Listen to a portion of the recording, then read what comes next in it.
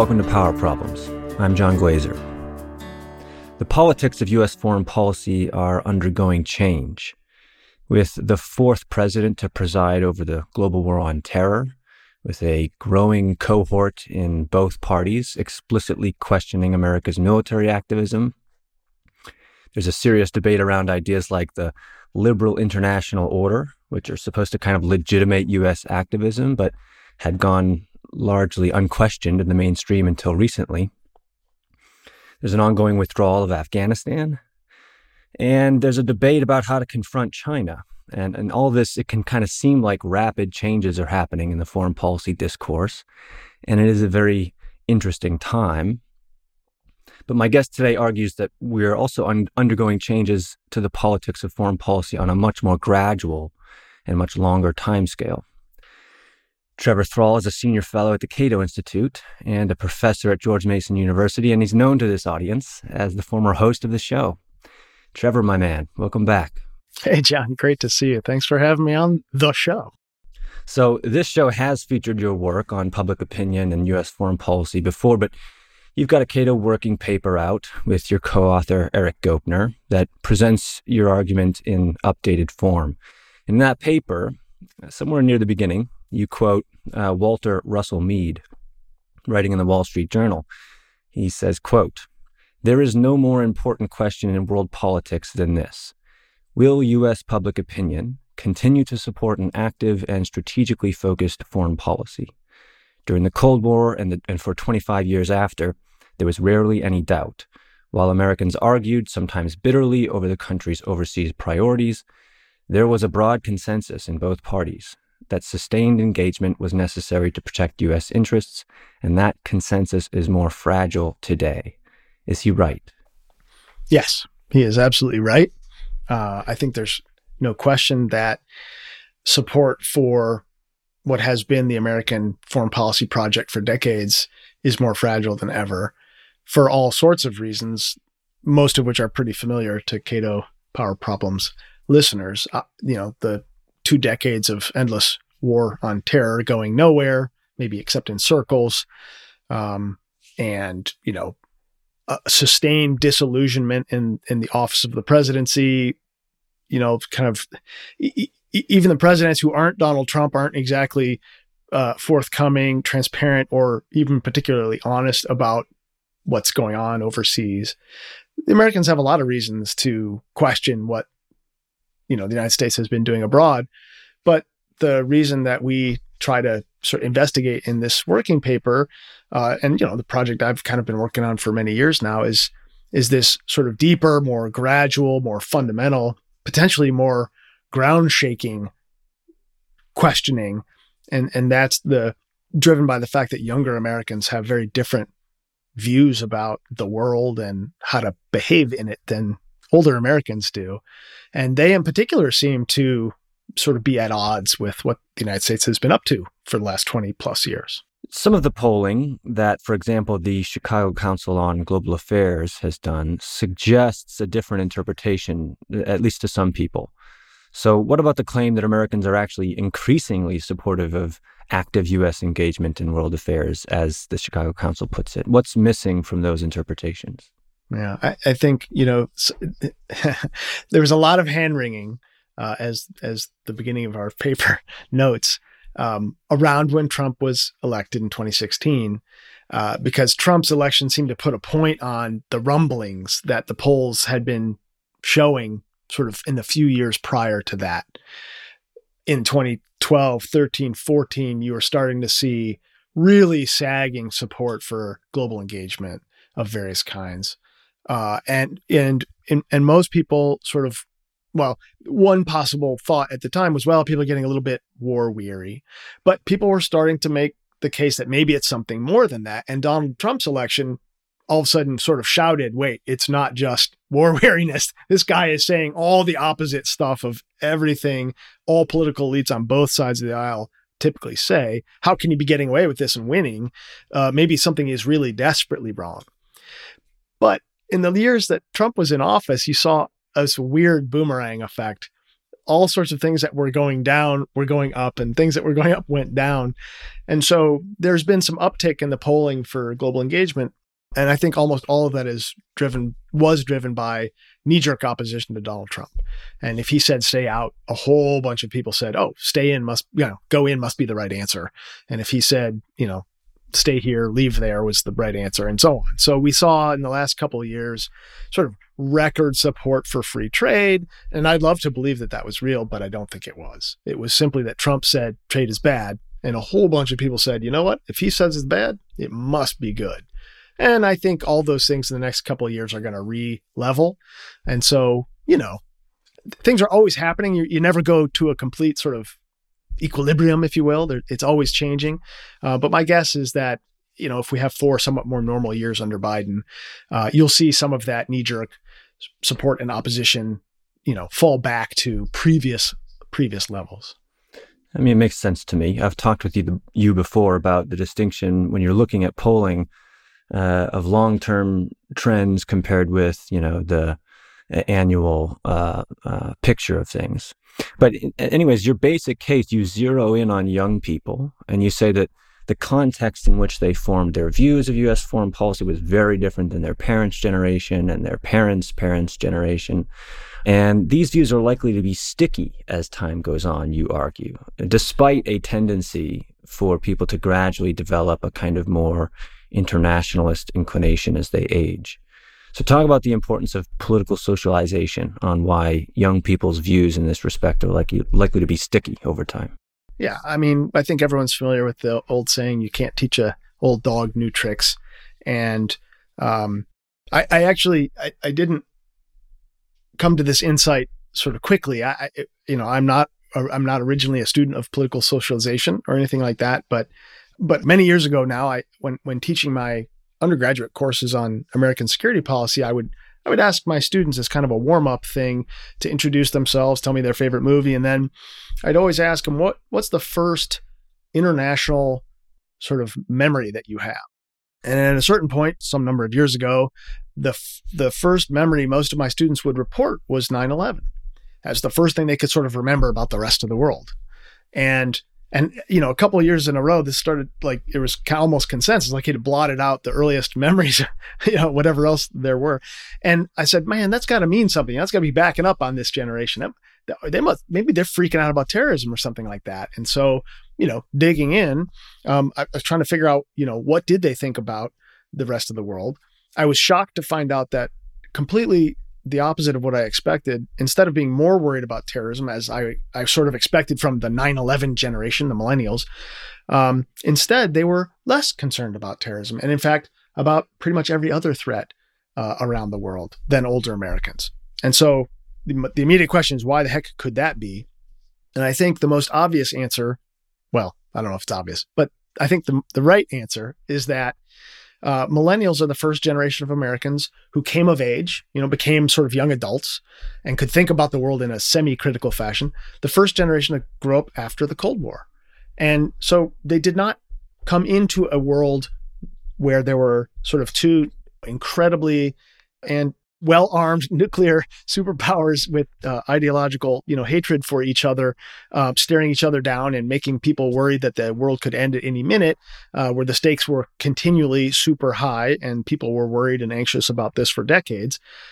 Instead, they came into a world where, the United States was number one with a bullet and had no competitors on the horizon and, essentially fat, rich, and happy. And then the other sort of issue is that they also, we can talk about the other things that were true about when they grew up that were different from before. The rest of the world is a lot closer to them, with globalization, but also the internet. They grew up in a world where, China and Russia and, South Korea, Japan are not really that far away. They're, a chat box away instead of something you might have seen in an encyclopedia or a history book, if you were my age or someone older.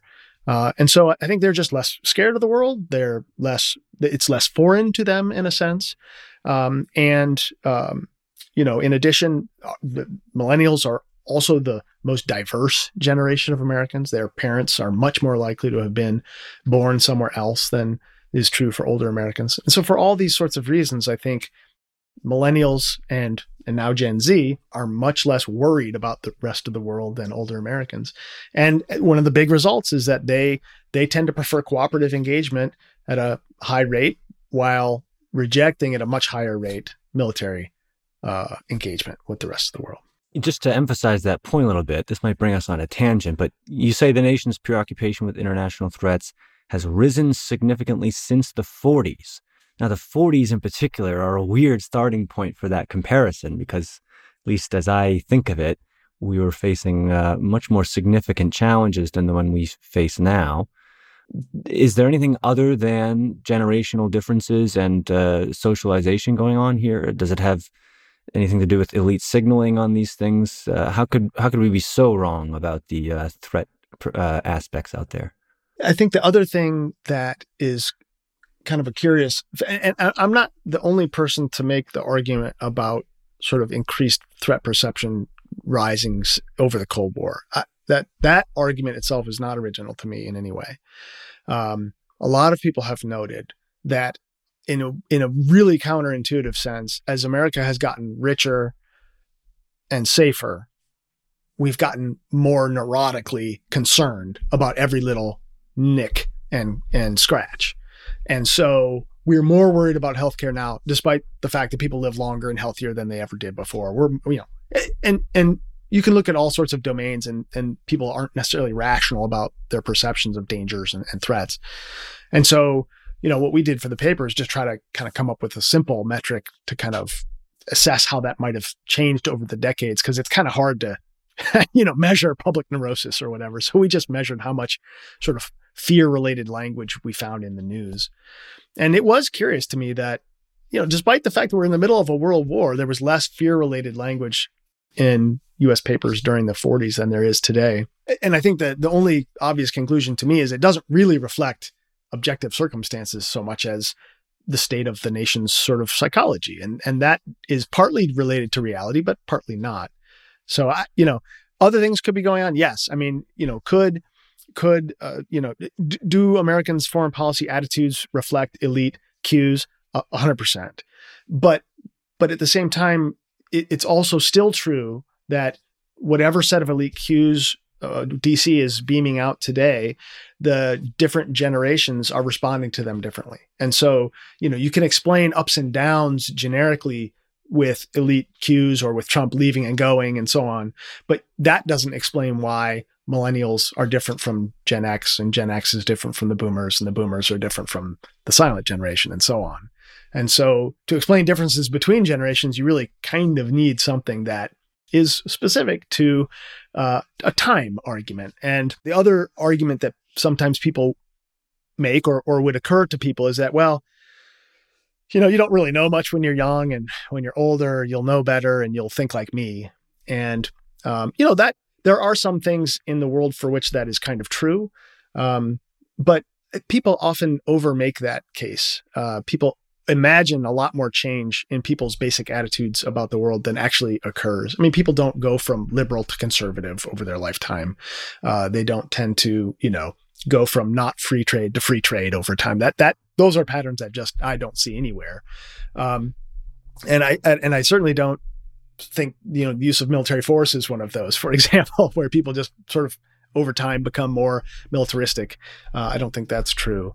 And instead, when we look at the data, my co-author Eric Gopener and I, we see a lot of consistency in terms of these generational gaps. They're not narrowing as millennials get older and older. The millennials are not getting closer to the boomers overall across most of these domains. And I don't expect that Gen Z and the millennials will ever look like their elders. I just, I think socialization is a very powerful force. And when you think, when your worldview is kind of shaped, it's hard to change. It's just a very sticky thing about you. So your sense of right and wrong, your sense of who you are, what an America is, what is it for? Is it a good place or a bad place? And, that's one of the things that really triggers older audiences when you haul out the polling that shows that younger Americans, like millennials, like just barely a half of millennials will agree that America is the greatest country on earth. Because they're like, well, there's a lot of great countries. We're not better. And that just sends older Americans into a complete tizzy. But and that's not something that's going to change, right? I mean, you look at an 80-year-old person and you don't question why they think America is the greatest place on earth. I mean, when they were kids, it was, 50% of the global GDP, just beat Japan and Germany, and, standing on top of the world. And of course, you're the greatest country on earth. Everyone begging Americans for help. But if you grew up after the year 2000, right, and all you've seen of the government is endless, pointless war, a lot of shenanigans, Trump, all this stuff. I mean, is that doubt ever going to leave the younger generation? Even if things go better, I can't see it. Yeah. So you mentioned how 9/11 was a major event in forming millennials' opinions of the world and so on. But as you mentioned here, it's also true that what came after 9/11 also shaped their views. I want to quote again from your piece. You argue that younger Americans are less supportive of international engagements than older Americans, in large part because they are less confident in the nation's ability to conduct successful foreign policy and less certain of the utility of military force. Now, that's one of the most encouraging sentences I've read in a very long time. And it makes sense, certainly, that the display that we saw of government ineptitude on a number of issues in the post 9/11 era would deliver that message to millennials. But you also say that patriotism and nationalism have declined over time, and I'm receiving too much good news to feel like a normal day. So, what are we actually referring to with those terms? What's the evidence of their decline? Yeah, I mean, that's polling data that comes from the usual suspects, and when for me the patriotism, nationalism stuff is responses to questions like, is America the greatest country on earth? And there's another one that says, do you think there's something special about the United States that makes it the greatest, or are other countries special too? And millennials and Gen Zers are just much more likely to put America in with the rest of the pack. And to me, that's a very big signal as to whether, if you're exceptional, it justifies all sorts of basically bad behavior, right? Because you're exceptional, the rules don't really apply to you. And I know you've complained about this sort of the exceptionalism, mythos. It justifies all manner of wrongdoings, because hey, we're the exception. So, but that kind of language is a big one. And I think the other piece of it is in the fact that younger Americans are so much less militaristic than older Americans that it becomes hard to see where you would get anywhere near as potent a marriage of sort of that sense of exceptionalism and a willingness to go beat people up, right? I mean, those are the two things that you need if you're going to keep on with the 70 plus whatever years of history of American foreign policy of going out and bending the rules so you can beat up the bad guys willy-nilly. You have to believe both that the United States is exceptional and that military force is a good idea. And younger Americans are not really buying either of those things. I can't quote all the different poll questions that are alike those things, but they're also much more likely, young Americans, to see China as a partner rather than a rival. All sorts of questions like that. And once you see this pattern, my conclusion is that younger Americans, it's not that they don't like America, they love America, but they don't think that the nature of our country is somehow a justification for doing things, that are not good for other people, shall we say. I want to ask about polling in general, and how you kind of see it. How can we be sure about how respondents understand the questions asked? The popular baseline question of, do you think it would be best for the United States if we take an active part in world affairs or if we stay out of world affairs? And they have choices like stay out or be active. And do we have much insight into how they're interpreting these terms? And does it get a little murkier when you get into specifics instead of broad terms like that? Yeah. It's unfortunate that the Chicago Council, just to take that example, And frankly, at this point, Gallup and Pew also have long-running questions that are not much better, but they're super broad and pretty much pointless in terms of analytical leverage, right? The Pew question is more like, should we take an active part or should we mind our own business internationally? Or it's like, what the hell does that even mean? Mind your own business. We can't. How can you mind your own? Like, what is it? But I mean, you get kind of what they mean, maybe, but like, and what turns out now, the Chicago Council, to their credit, for a number of years now, has asked a follow-up open-ended question to people who say stay out or be active, like, what do you mean? And what it turns out is that there's usually something specific, it's not necessarily so much a general attitude, the answer to that question, as there's usually, when people say stay out, it's usually because they don't like something specific. And so, most of the time over the last 20 years, that's been some kind of military action. Or a general sense that, foreign affairs has become too expensive, right? For some reason. Not entirely wrong, but, so it's not usually a good measure of sort of an underlying understanding of how the United States should operate in the world. I mean, I think, anyone that you had a 4-minute conversation with would understand the United States has to be active in global affairs. The question isn't be active or stay out. It's what the hell's the point and how should we get there? And, the other questions that Chicago Council asks are much better at digging through those questions. And I think, you can build a pretty good profile of people using the other questions to elicit their more specific feelings about the use of force in particular, the use of cooperative tools, and then their support for free trade, which I think are the 3 dimensions that matter most when we think about global engagement. And so it's really more questions about those specific things that you should be looking at to understand over time how people are, how interested and willing people are to engage the rest of the world and how. This case of yours is so important in part because we seem to be kind of witnessing it in real time in our politics. So with Trump, the Republican Party has become more amenable to criticizing certain aspects of U.S. activism abroad.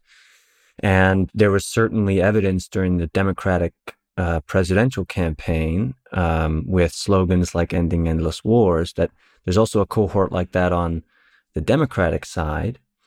It's not that far into the Biden administration, but I mean, how do you see things?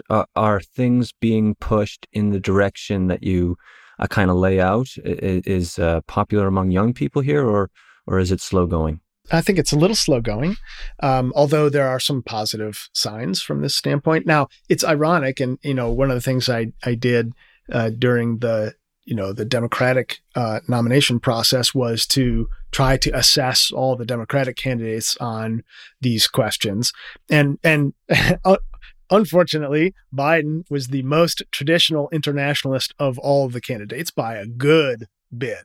And so, the expectation, assuming that foreign policy was going to move in a direction that Biden himself was choosing, is that it would kind of go back to the Obama, Bush, Clinton kind of era where, we double down on all the same alliances and talk tougher about the Russias and the Chinas and, intervene liberally all over the place. Now, I think the progressives during the election season made enough of a case that there was enough of an electorate, had a big enough wish for ending the endless wars that was a pretty safe thing to do, especially because I don't think even Biden at this point can really look or point at anything in Afghanistan, for example, worth sticking around for. I mean, I just saw, Hillary Clinton complaining, oh, Afghanistan's going to be a mess. I'm like, oh yeah, whatever. I mean, go back and look at all the hand wringing before we left Vietnam. Does anyone wish we had stayed? I don't think so. So let's just go and be done with it. So I think Biden's kind of lucking out in the sense that he's getting to kind of truncate some of the trickier bits of the internationalist strategy. But I would say, I don't know what your take is here, but he seems to be so busy, and maybe you have to give him credit for being disciplined, that he's not trying to take on too much at once. And foreign policy is nowhere near the top of his agenda right now. He's got COVID, infrastructure or whatever the hell you want to call that bill. So, foreign policy, he's not trying. And so I think, the interesting thing there is that, most people don't care much on a daily basis about foreign policy. And so he's benefiting from the fact that people will be patient before he does anything particular. So I think he has a leash there, at least seems to me right now. Right. But to bring it back to this generational way of seeing this, I think what you have is foreign policy elites and the establishment folks that kind of currently have sway over U.S. policy, and the elected officials, by and large, they're old, and they don't necessarily share the attitudes or possibly even understand them as serious of younger Americans. And so that kind of makes me curious about how we expect things to change. There's going to be a lag probably in policy implementation versus public opinion. But it also strikes me that there has to be some kind of battle. We have to kind of really weigh the options here and have a serious debate in order for this stuff to be flushed out. Because I can also see a situation in which elected officials and the establishment in foreign policy continue to try to sweep away these signals from the public that we should dramatically change our grand strategy for really the first time since the Second World War to something more prudent and restrained. And so it's going to keep going until there's some kind of ugliness, I worry. But how do you think this will end up changing? So I have a couple different minds on this, and I don't know. If I had a crystal ball, I'd probably quit my job and just start playing the stocks. But I think, unfortunately, I think that the action bias among public officials is so strong that, and the self-selection process, of course, into the DC blob is so strong that even the millennial and soon to be Gen Z staffers at various places in DC are all the most activist folks you can find for their generation. So I don't think they represent their generation particularly well in terms of, right? I mean, the way elites tend not to. I mean, if you look at the liberals in Congress and the conservatives in Congress, they are far more liberal and far more conservative than Republicans and Democrats and the rest of the country. And the same is true on foreign policy. Elites don't have anything like a Joe American foreign policy set of attitudes, period. There's books written on that.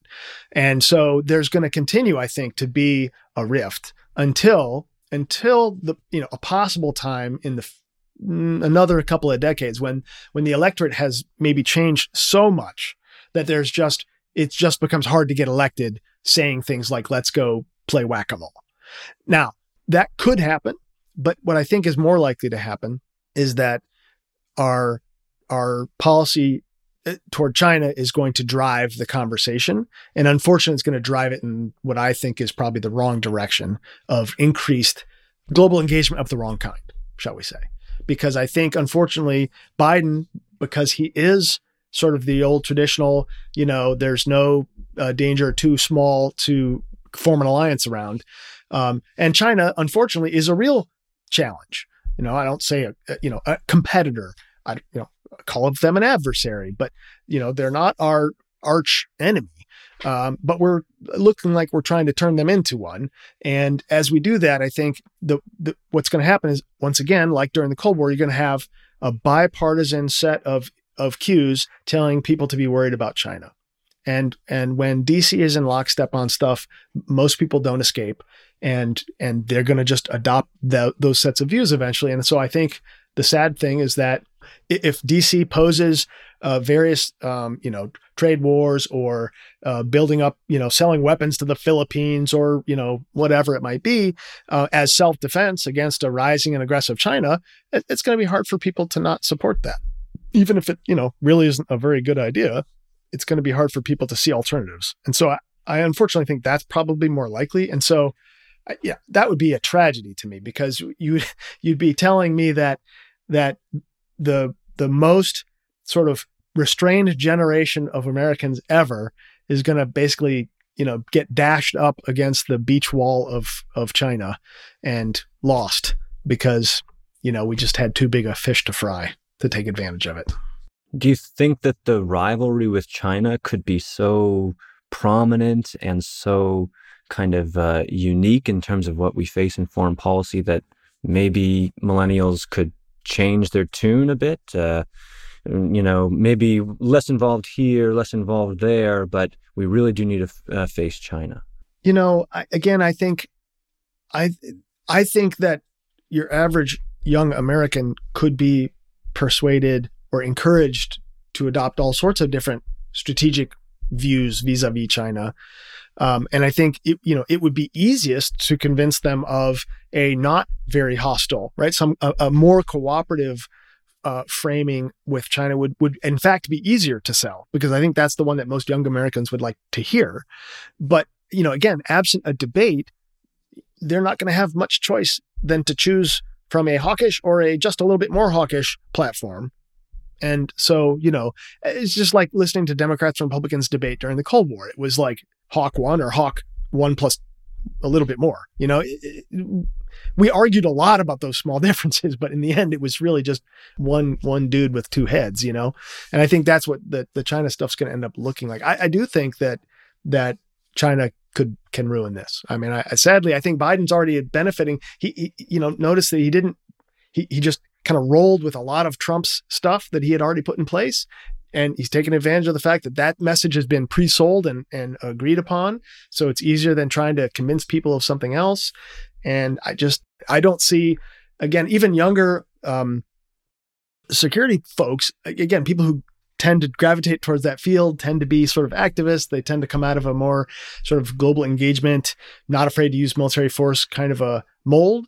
And so, for example, in my students who I see come through in the security field, they're very worried about China. I mean, they're writing papers hand over fist about how terrifying China is and how the Belt and Road is a sign of the apocalypse and all this other stuff. And I think I don't know if it's too late to close the barn door, but it's well and truly open, I think, at this point.